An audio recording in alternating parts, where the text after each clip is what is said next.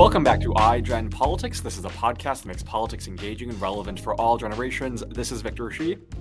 And I'm Jill Wine-Banks, and today's pin is a orange in honor of our guest today, the newest and youngest representative from Florida, Maxwell Frost. Yes, our guest today made history in November when he became the first Gen Z member of Congress. At the age of just 26, our guest today is the youngest member of Congress, like Jill said, and is the first from Gen Z.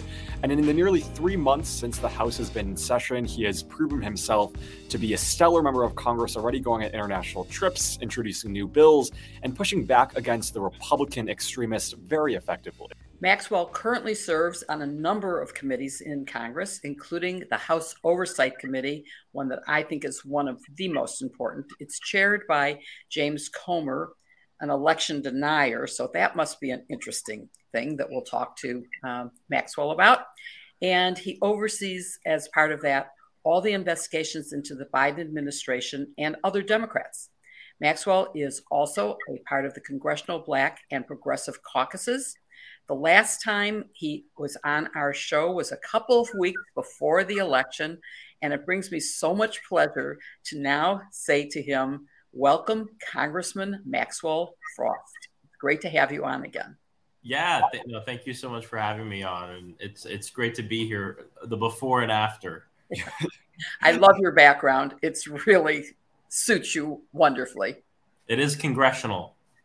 Congressional, yes. Well, so it's hard to overlook that the Congress you currently serve in is, maybe to put it mildly, a circus with Republicans in control. We've seen the speaker cave to a far-right group, though we aren't sure exactly what he gave them other than the right to kick him out. But we've also seen appointments to Homeland Security of members who are against our security, and the appointment of a crazy weaponization of government subcommittee to do whatever it wants at the taxpayer expense. I'm wondering, just as a first-time member, how does this House feel to you? Is it what you expected? It is what I expected, and it's also not what I expected, right? I mean, I definitely knew coming into this that we'd be coming in a slim Republican majority.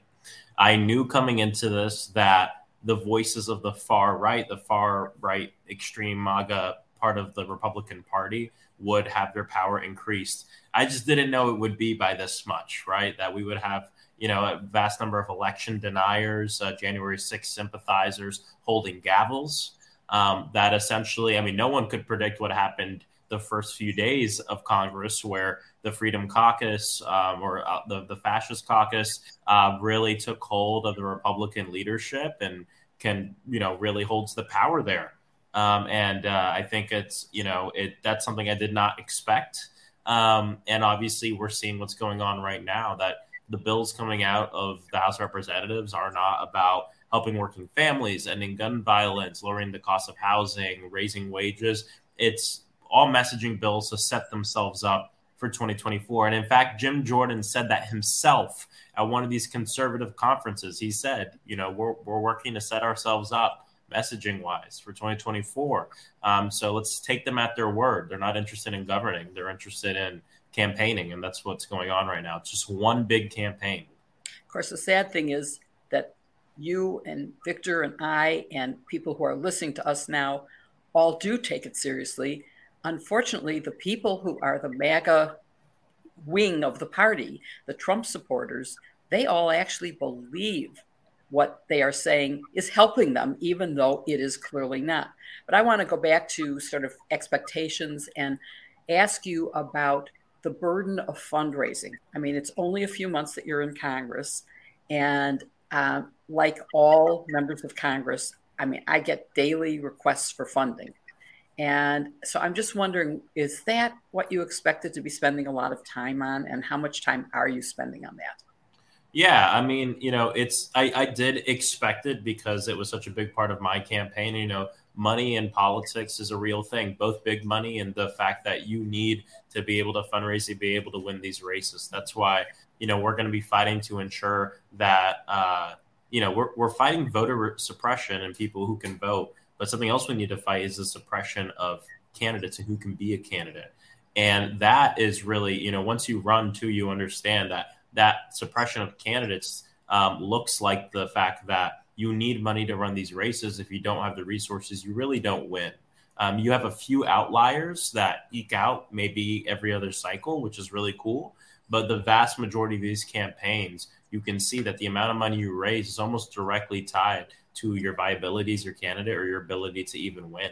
And so there's just a lot of structural changes we need. Like my North Stars, I think we should have publicly funded elections, and really fundraising should probably not even be a thing.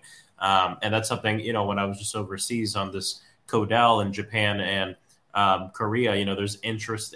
I would explain super PACs and corporations spending money in these races, and they couldn't understand it. They were like, wait, what? A corporation can start a super PAC and spend unlimited amounts of money? Yes.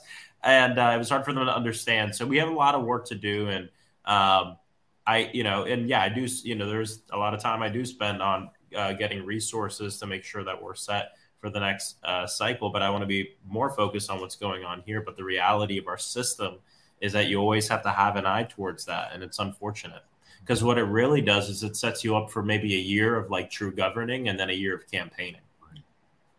So I want to go back to, we mentioned the House Oversight Committee, which you're currently serving on. It's now engaged in investigating the Biden administration. First, can you give our audience a sense of what it's like first sitting on that committee, and then also what those investigations are focused on, if there's anything legitimate about them? Yeah, well, I think there's every once in a while there'll be a hearing that I think is an important topic to talk, to speak about. But the lens in which they view the topic is very political and bigoted. And so the conversation ends up not going the right way. For instance, the first one we had was on the southern border. Is there a crisis at the southern border? Yes, there is. But through their lens, it's a criminal crisis of criminals and immigrants and stopping immigration. And when we view it and when we look at the facts, we see it's actually a humanitarian crisis. And so I agree with the hearing on it. But what their hearing ends up being is full of bigotry, blaming immigrants for things like fentanyl, which is a huge issue. But when you look at the data, you see most fentanyl seized at the border actually comes from U.S. citizens, not immigrant families. So, the things like that are really important. But I'll give you an example. I just got my briefing for this week, and I have 8 hearings this week. Which is a lot. Well, I don't have 8, but the oversight committee has 8. I believe I have 5 or 6 this week. And it just goes to show you it's more about quantity over quality. And that's really what they're trying to do. They want to be able to, in 2024, say we had 500, 600, 700, I don't know what the number is, hearings on the Biden administration, and we cracked down on them. But when you look at these hearings and you see the way they're going, they're not really going in the way that they hoped they would. You have Democrats completely rebutting what they're saying with facts. And then you have these Republicans who are just not sticking the landing. It's like doing a flip and then like falling over. That's what's going on in every single one of these hearings right now. So I want to follow up on that in terms of getting people who are listening to us now and to people who are listening to Fox News, and not to us and not to MSNBC, but to the other point of view, which includes alternative facts, which means lies. How are you, as a Democrat, how is the Democratic Party working to get facts out that would inform me, and to the extent that anyone would listen from the other side, would inform them so they would know the facts that you're talking about, that fentanyl is not coming in with immigrants, that it's coming in with American citizens, that there's a humanitarian crisis, all of those things. And maybe mention some of you said you had at least 5 or 6 hearings this week. What are those hearings on? Yeah, this is a great question. I think the committee, the way it's structured and the press that the committees receive, I think it gives us a great opportunity to showcase to the American people, no matter who you are, because, I love MSNBC, but you go on, you're kind of preaching to the choir. Right. And so and it's even, Fox News, you're kind of talking, it's a very specific base. But with the committees, this is public. Right. And it goes out pretty widely and all news stations use them, and it goes on social media. And I think we have an opportunity as Democrats to be very intentional about our line of questioning, not to be condescending, but to, number one, showcase the ridiculousness that's coming from the Republican Party, but break it down in a way that's easy for people to understand, that's almost impossible to spin. An example I'd give, just plugging myself in my own office, is like on that border, that border hearing that happened. I had a line of questioning, and then I kind of tossed it out because what we heard was open borders, open borders, open borders every time and time again, right? They're saying everyone's just running in. It's crazy. It's pandemonium. And we had two Border Patrol agents in front of us, leaders of their units. And so I asked a very simple line of questioning. I said, when President Biden took office, did you open the border and just let everybody in, like my colleagues are saying right now? And no. I asked the same thing again in a little bit of a different way. No. It's that simple. And now that clip, right, is something that ran, that's running everywhere, and that I think helps us with our messaging and really educating people. It's not about being partisan. I try not to, be super campaigny about it. For me, it's about the people versus the problem, not Democrats versus Republicans. And I think a big part of this, especially when we talk about conservatives or people that you might disagree with, is you should validate the root of their concern. And, that's why I said before I started my questioning, I think this hearing is important. There is a crisis at the southern border. There is a fentanyl crisis. But let's look at the facts. Let's look at what's actually going on so we can solve this problem, so we can protect our children and protect our country, protect our liberty, protect our freedom.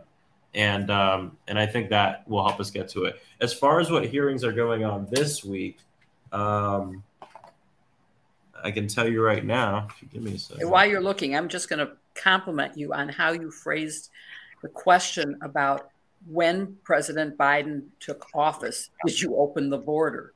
Yeah. That's a perfect way to make the point. Brilliantly phrased.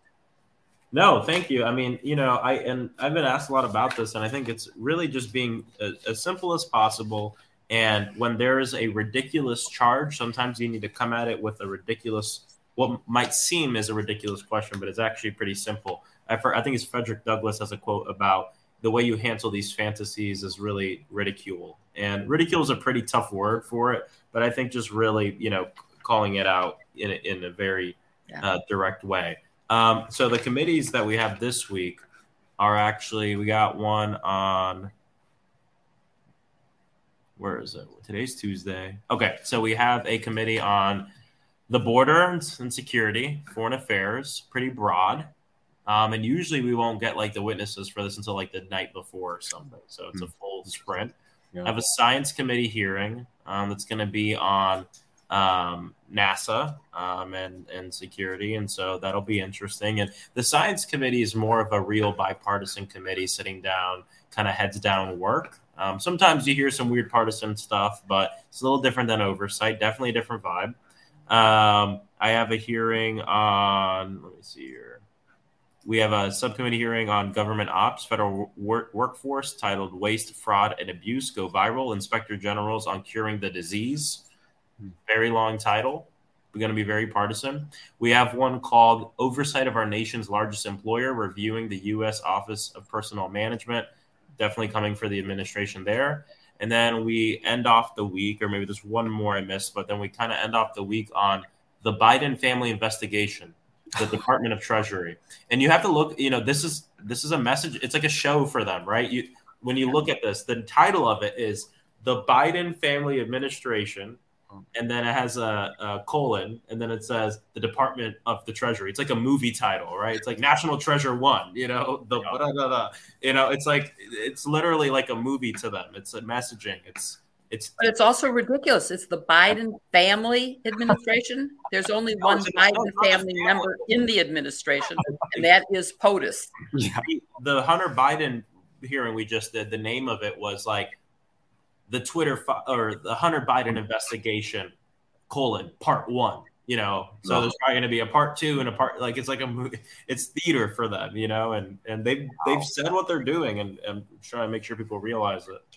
Well, in that vein, I mean, I think we both know that no young person wants to see this happen, but also a poll show that a majority of American people don't think that Republicans in the House should be spending all of their time investigating whatever the Biden family administration means and Hunter Biden. But despite what the public are saying, I mean, Republicans keep doing it. So I'm curious, what do you think their end goal is with this? And do you think people are understanding that this is the Republican Party?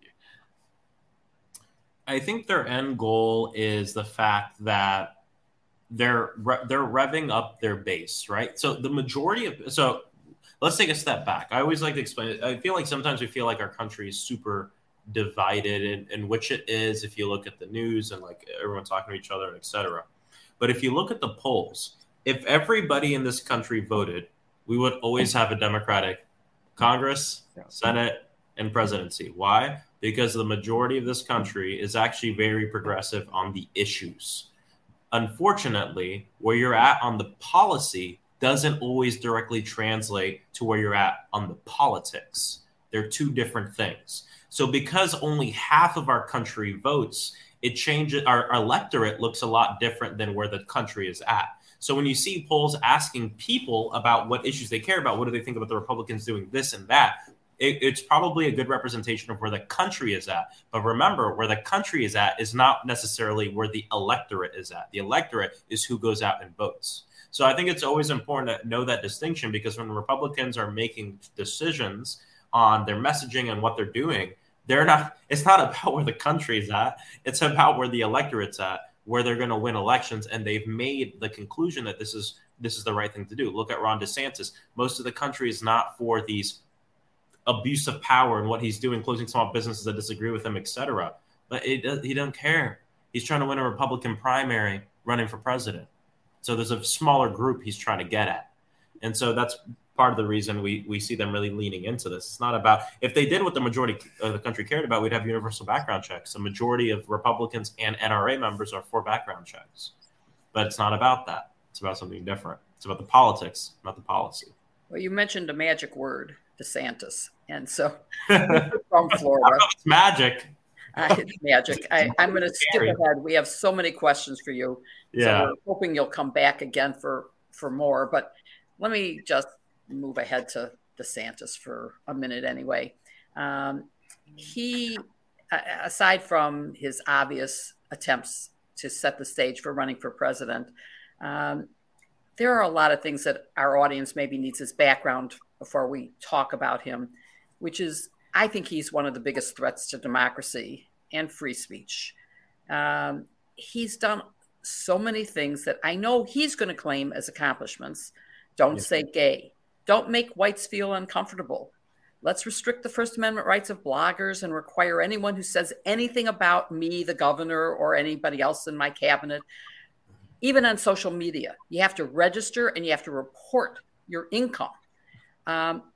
Allowing Floridians to carry concealed weapons without a permit, changing the death penalty to allow it to be imposed by a non-unanimous jury, school vouchers expansion.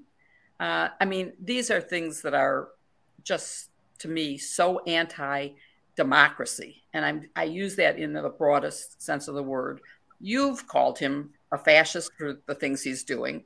I think that's absolutely legitimate.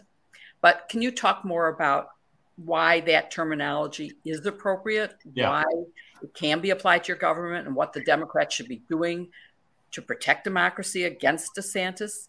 Yeah, this is really important. And I always like to start off saying, look, I'm not a fan of crazy hyperbole, right? I'm not a fan of lying, which is what we see, right? We see Republicans all the time, especially in Florida. This is a whole thing in South Florida and Florida in general. Republicans calling Democrats communists and dictators and trying to equate them to, other countries and this and that. That's hyperbole. That's lie.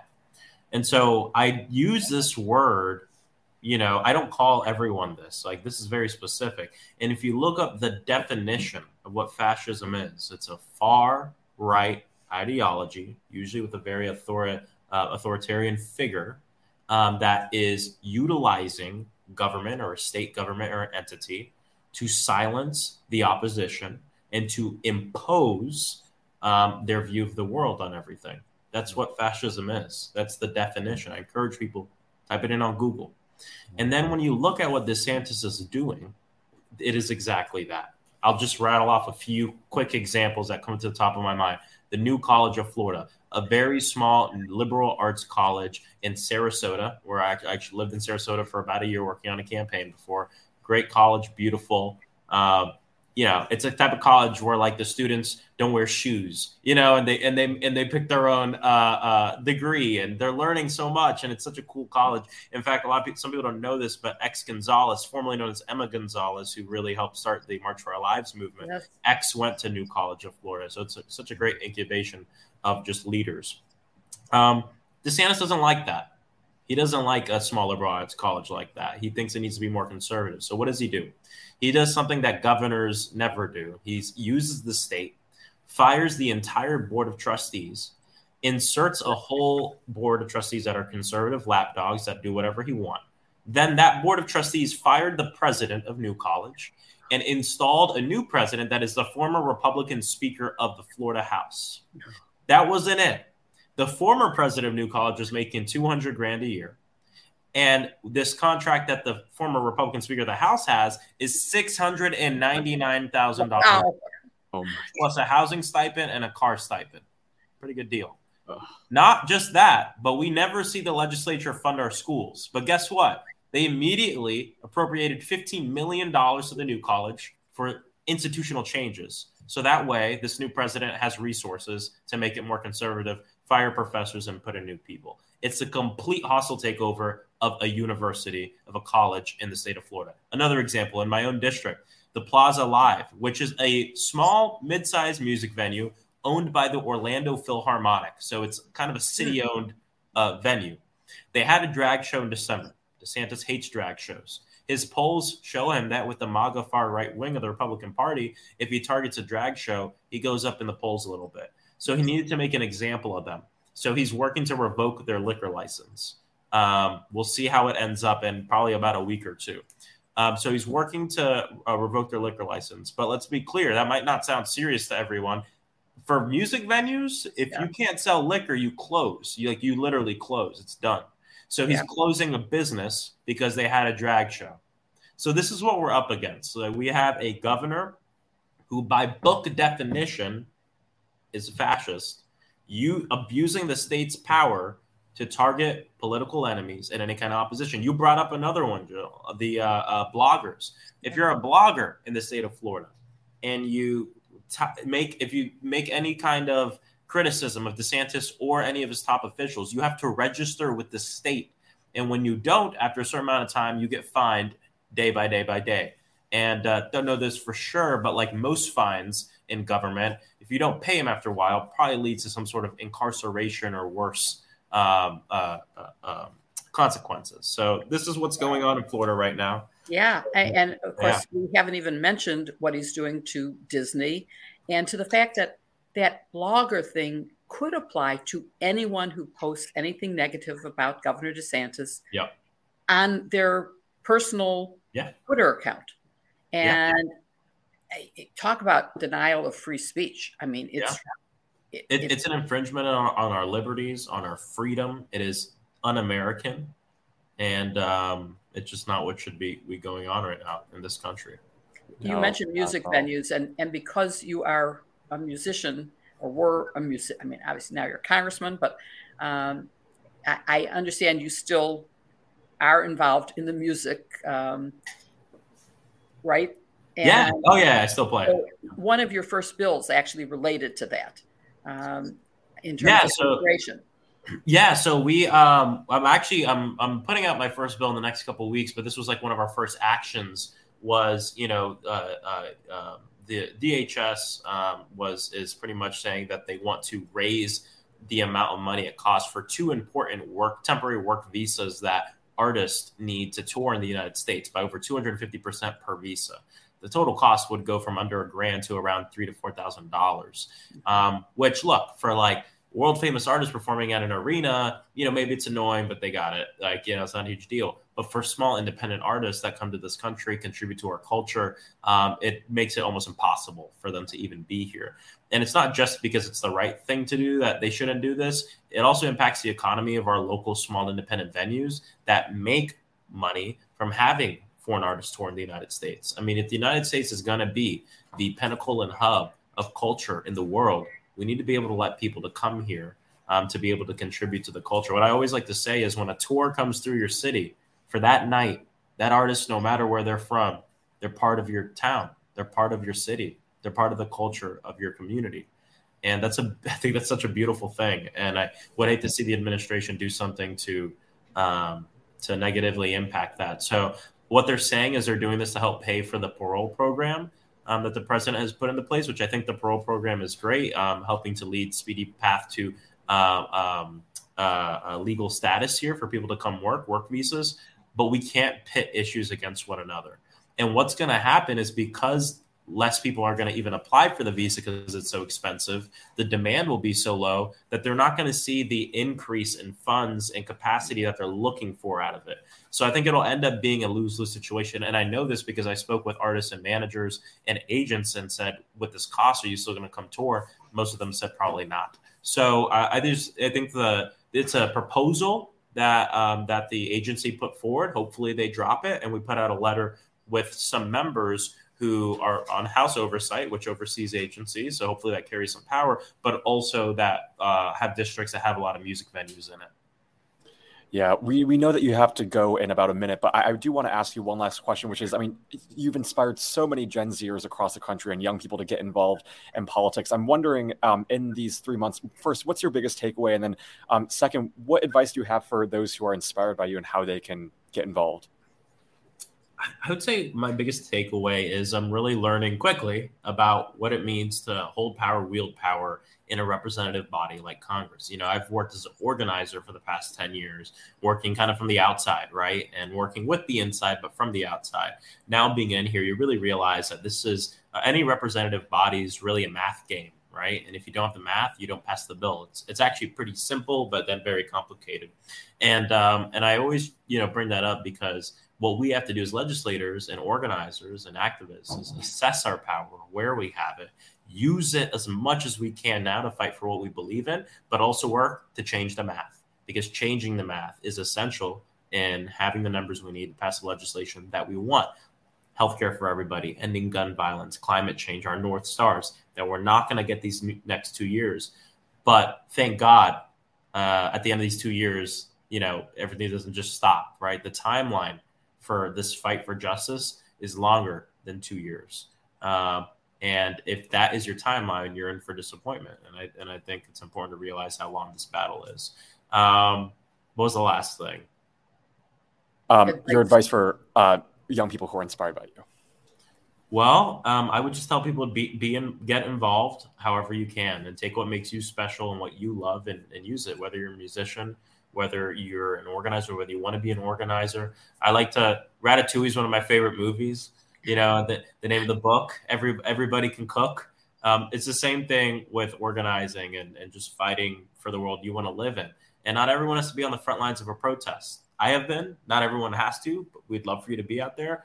But you can fight for equity in your workplace, at church, at school, in little decisions you make in your life. And as long as you always see the world through the eyes of the most vulnerable people everywhere you go, that's how we build a better world. It's not just about our politicians. There's not one politician that's going to save us. It has to be a collective consciousness and, all of us working together. Well, it certainly is true that if everyone in Congress were like you, a lot more would get done. I'm sorry that you're in a Congress that seems to be to be unable to accomplish anything because the Republicans have no governing principle except to stop whatever Democrats want, and they have the majority in the House. So passing anything is going to be impossible. I hope that you are able to at least stop the passage of the worst instincts of the Republican Party. Since we have a majority in the Senate, at least it would stop there, but maybe you can stop it right away. And that in your next term, that you're in a majority Democrat House and can get some of the bills that need to be passed. That would be my hope. And my other hope is that you'll come back and talk to us again. Yeah, 100%. I really appreciate y'all having me on. Thank you so much, Maxwell. Thanks so much.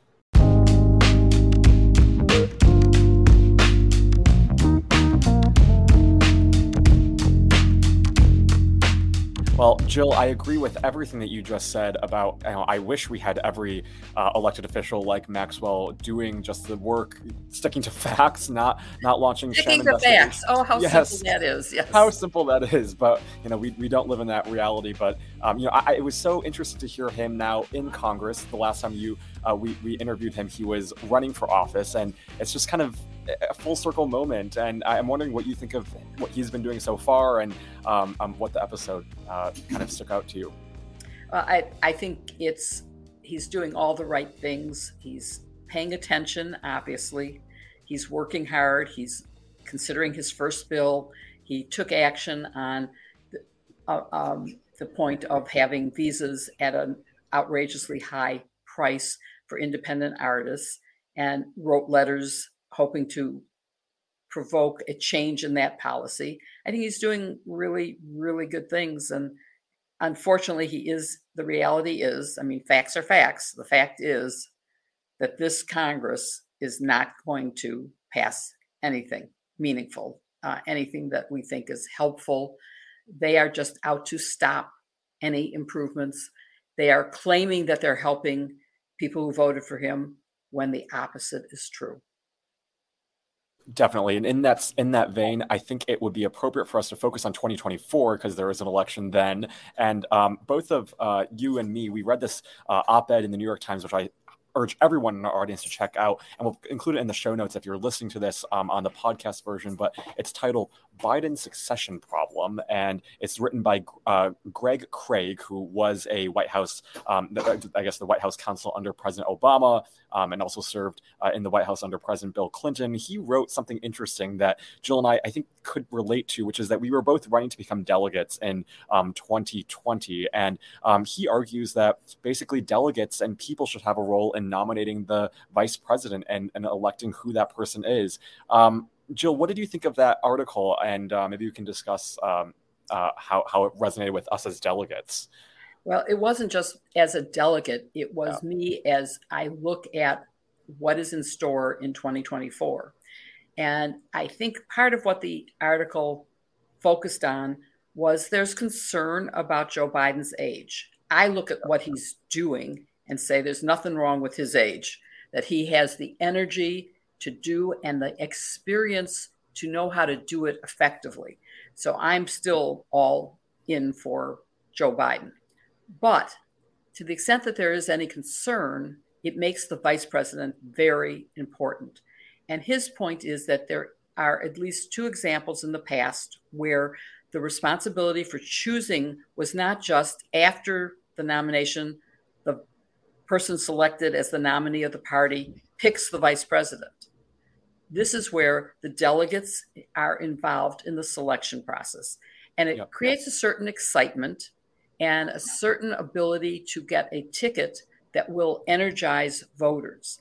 And so I thought it was a really brilliant idea when I read this article. And I think it's something that we should give serious thought to right now for this year, for 2024's convention. And I think it could really make a difference. There's a section, if I can read, that I think really kind of strengthens his argument and this idea, which is he talks about how many people might see this as a betrayal of Vice President Harris, but he writes, this would be a misreading of the situation. Certainly, he would be free to express his views about various possible running mates, as did Roosevelt in 1944. And there's every reason to think that she would win the nomination on her own. There's nothing disloyal about putting the vice president in a position in which she wins the slot and becomes more and more proven and battle-tested in the process. If she were to prevail in her effort to be renominated, she would certainly be a stronger candidate and a more powerful vice president. So I thought that was really interesting, how giving it to the people will just strengthen Vice President Kamala Harris or anyone who ends up winning and their viability, not only in the party, but also as a leader. And so I thought that was an interesting kind of snippet. And I think maybe now would be a good time for us to talk about, there's so much talk about President Biden's age and how he's, I think, about to turn 80, or is he 80 years old? I always forget. Is he 80? I think I'm about to be 80. So You're about to be 80. Really, guys, age is just a number, and mine's unlisted. No, I just told you mine. Mine is not unlisted, but I feel great. I don't think I've had any diminution in my mental capacity or my energy. You and I talked about my energy level, and in the past, I mean, I can outrun in terms of double doing everything and making, doing everything that needs to be done quickly and efficiently.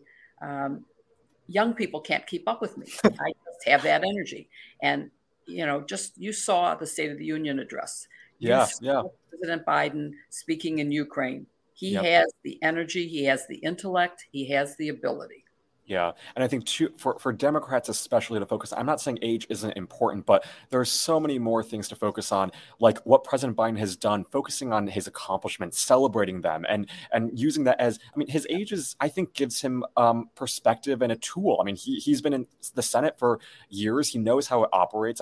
He goes into office with, I think, a set of experiences that younger people first might not have. And he's also, at the same time, he's elevated young people in his administration. This is an administration that's younger, that's more diverse than ever before. And I think he's really showing that, he's the leader, but those around him are doing the really important work. And what makes this administration, I think, so different from previous ones is the people who are a part of it. And I think I've told you, Jill, before, but one of the mottos that the White House Personnel Office uses is people are policy. And they've really focused on putting people, younger people, more diverse people, more women in positions of power. And that's what really makes this administration, I think, unique and remarkable.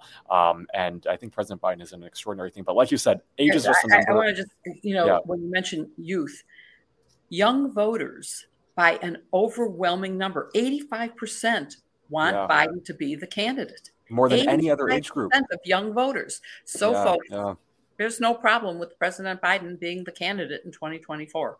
Yeah, no, it's we'll see what happens, but I think we're starting to see young people really resonate with what this administration has done for their lives. I do want to, maybe the last thing we can talk about are some concerning things out of Georgia. Do you want to explain that for our audience and how concerning what their new bill regarding district attorneys means? Yes, it's not as horrible as when I first read it.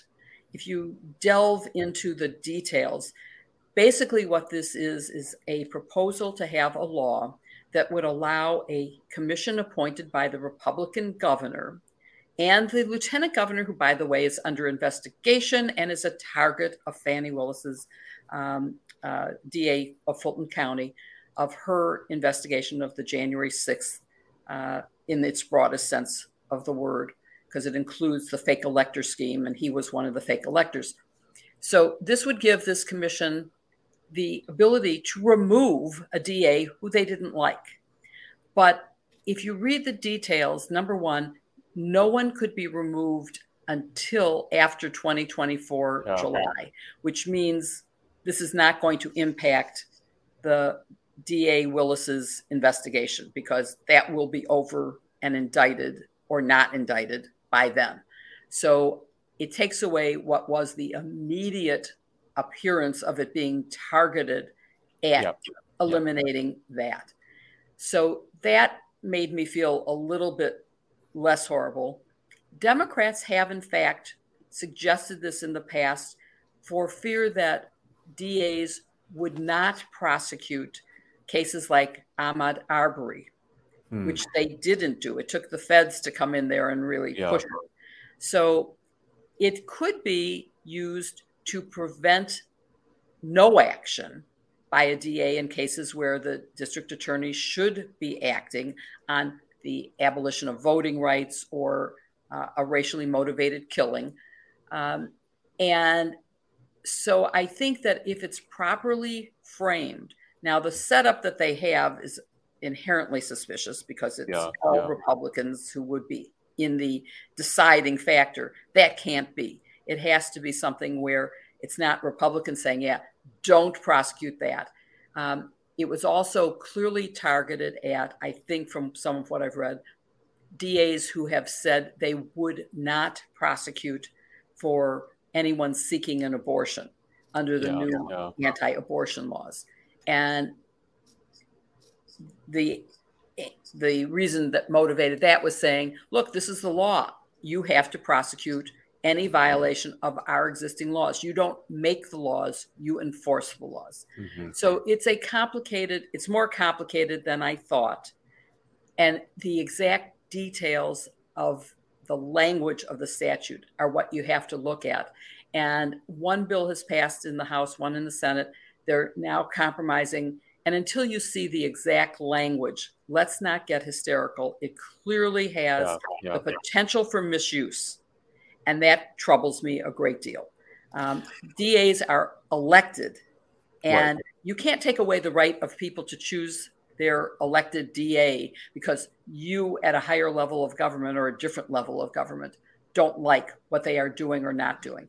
They should be able to, in their election campaigns, say what they will and won't do.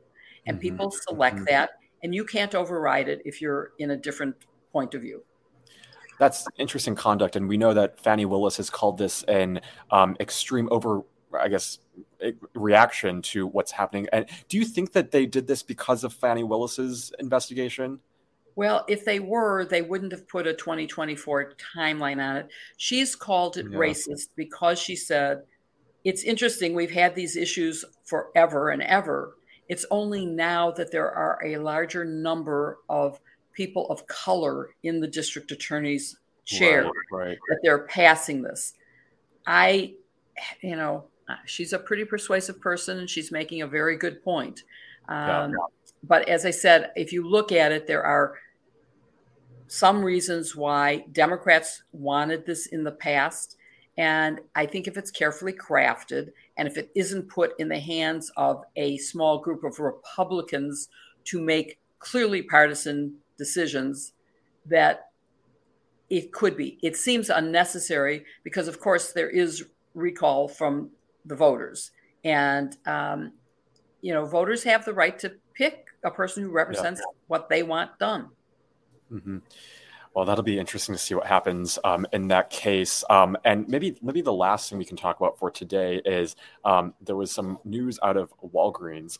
They chose to basically ban abortion pills in 20 states where abortion is legal. And yesterday, Governor Gavin Newsom in the state that I'm in, California, said that he will end business ties with Walgreens because of what they did, which I think is a really kind of significant and important thing for him to do. And I wish governors like J.B. Pritzker, other Democratic governors follow suit. But just kind of Walgreens. Are you boycotting Walgreens? What they did was really, I think, grotesque. And there's been a really strong reaction, I think, as there should be. But I hope CVS and other companies don't do the same. So it's a very complicated issue. Yeah. My first reaction was I'm transferring all of my prescriptions from Walgreens and I'm going to stop shopping at Walgreens. And in Chicago, Walgreens is, I know CVS is the number one largest pharmacy, but in Chicago, I think Walgreens probably is. Yeah. And so in terms of convenience, Walgreens is it for me. But when I read what they were doing, and caving in on something that is a perfectly safe drug, it seemed to me that it was time to boycott them. Then I heard, well, CVS is just going to follow suit. So I don't want to transfer my prescriptions until I know for sure that CVS isn't doing it. I've also heard that, and I did not know this, that Amazon has a pharmacy. So Amazon's really big. I hope they wouldn't give in. On the other hand, look, Disney caved into DeSantis, and they certainly have the financial wherewithal to have stood up to him. So I want to see how this plays out before I start playing around with my medicines that I need. But yes, I certainly am going to stop shopping at Walgreens until I hear further, and I will transfer my prescriptions once I'm sure that I'm transferring it to somewhere that is going to stand. That is not going to do this, right? And I also want to make one other point because I have a group of friends. We call ourselves the Quints because there are 5 of us. Yeah. And several of them have extraordinary knowledge in the abortion area and in pharmacy area. and insurance and many other. I mean, they're a brilliant group of women. And I thought that, because half of all abortions in the country are medicated abortions using a combination of mifepristone and misoprostol, that by taking mifepristone, which is the drug at issue, away, that it would really impact dramatically half of all abortions, even in states where it's legal. And what I learned is that although it is more dangerous because it causes more bleeding, you can increase the dosage of misoprostol and still use medicated abortion. And for some reason, right now, at least that drug hasn't been challenged. And I also want our listeners to know that the attorneys general of Oregon and Washington, and now joined by the Illinois Attorney General, and I think maybe 10 others, are challenging any restriction on mifepristone, saying that it has a 20-year history of safety and that any restrictions on it, which there are some serious restrictions on how you get it, that don't apply to more dangerous drugs like some routine painkillers, I'm not sure whether it's Advil or Aleve, but just normal drugs. So it shouldn't be restricted. And so that case could undo the damage that the case in Texas might do. Mm-hmm. Oh, that's very interesting. I will say just going back to Walgreens and CVS, for any company that's thinking of following in Walgreens' suit. I mean, I think they've definitely angered a huge portion of the electorate, but especially when you think about younger people, where so much of where they work, so much of where they choose to shop, and so much of where they just go and into, do their shopping or buy their stuff has to do with their personal values. And this is a generation that really cares about what companies do and whether or not it aligns with the values that we believe. And so I know I've talked to a bunch of young people, and they have been paying attention to this, and a lot of them have stopped. There's a Walgreens right across the street here in UCLA, and most of the people I talk to are now boycotting Walgreens and not buying them anymore. And so I think hopefully Walgreens learns this, and hopefully CVS and other companies will pay attention and not cave in, because then I don't know where I would shop, frankly. So we'll see what happens there, but it's just kind of, Go ahead, Joe. In the spirit of intergenerational, I just want you to know that back in the day when apartheid was a big cause, apartheid in South Africa, my generation boycotted companies that did business. And during the Vietnam War, companies were boycotted who provided Agent Orange and other horrible things for the war. So, I mean, using our economic power has long been a way to make companies go, well, maybe that wasn't so smart of me. Because these companies care about money. And exactly. And I certainly won't be visiting Florida anytime, only to see Maxwell Frost. I would, yes. Or there are some very good, strong groups. I'm giving a speech there in February of next year. Be safe. And I will still, do that. But I wouldn't just vacation there anymore, because I don't want to support Governor DeSantis and his horrible conduct. Yeah. I lived there for a year. I loved Florida. You did? I lived there for a year. Which part of Florida did you live? I lived in... Which part did you live in? I lived in Miami. Oh, okay. I lived... my husband had his business on Bay Harbor Island, which is in between Bal Harbor and North Miami. Oh, okay. And we had a great year. And I loved it. My husband went to FSU, so he's a long time Florida person. But I would never go, but it does give me comfort that there are good Democrats there. I mean, Katie Fang, I know, lives in Miami. Rachel Vindman and Alex Vindman just moved to Florida. Same with other states, like, Joyce Vance, she's from Alabama, and she's really, I think, representing the state well and trying to do good, and where these Republicans are just doing just really obscene and irresponsible things. So we thank our Democrats in those red states because they need you to be there and pushing back against them. That is all the time that we have for today. I hope you enjoyed this episode with Maxwell Frost. Jill and I look forward to having him back on again in the near future to talk more about his time in Congress. And we hope you'll join us next week for another episode of iGen Politics. We'll be back on Tuesday. You can also listen to this episode tomorrow, Wednesday, or I guess if you're listening to this today, be sure to listen to us wherever you follow your podcast, whether it be Apple Podcasts or Google Podcasts or Spotify. You can follow us wherever and leave us a 5-star review and rating. Thank you so much for watching, and we will see you next week.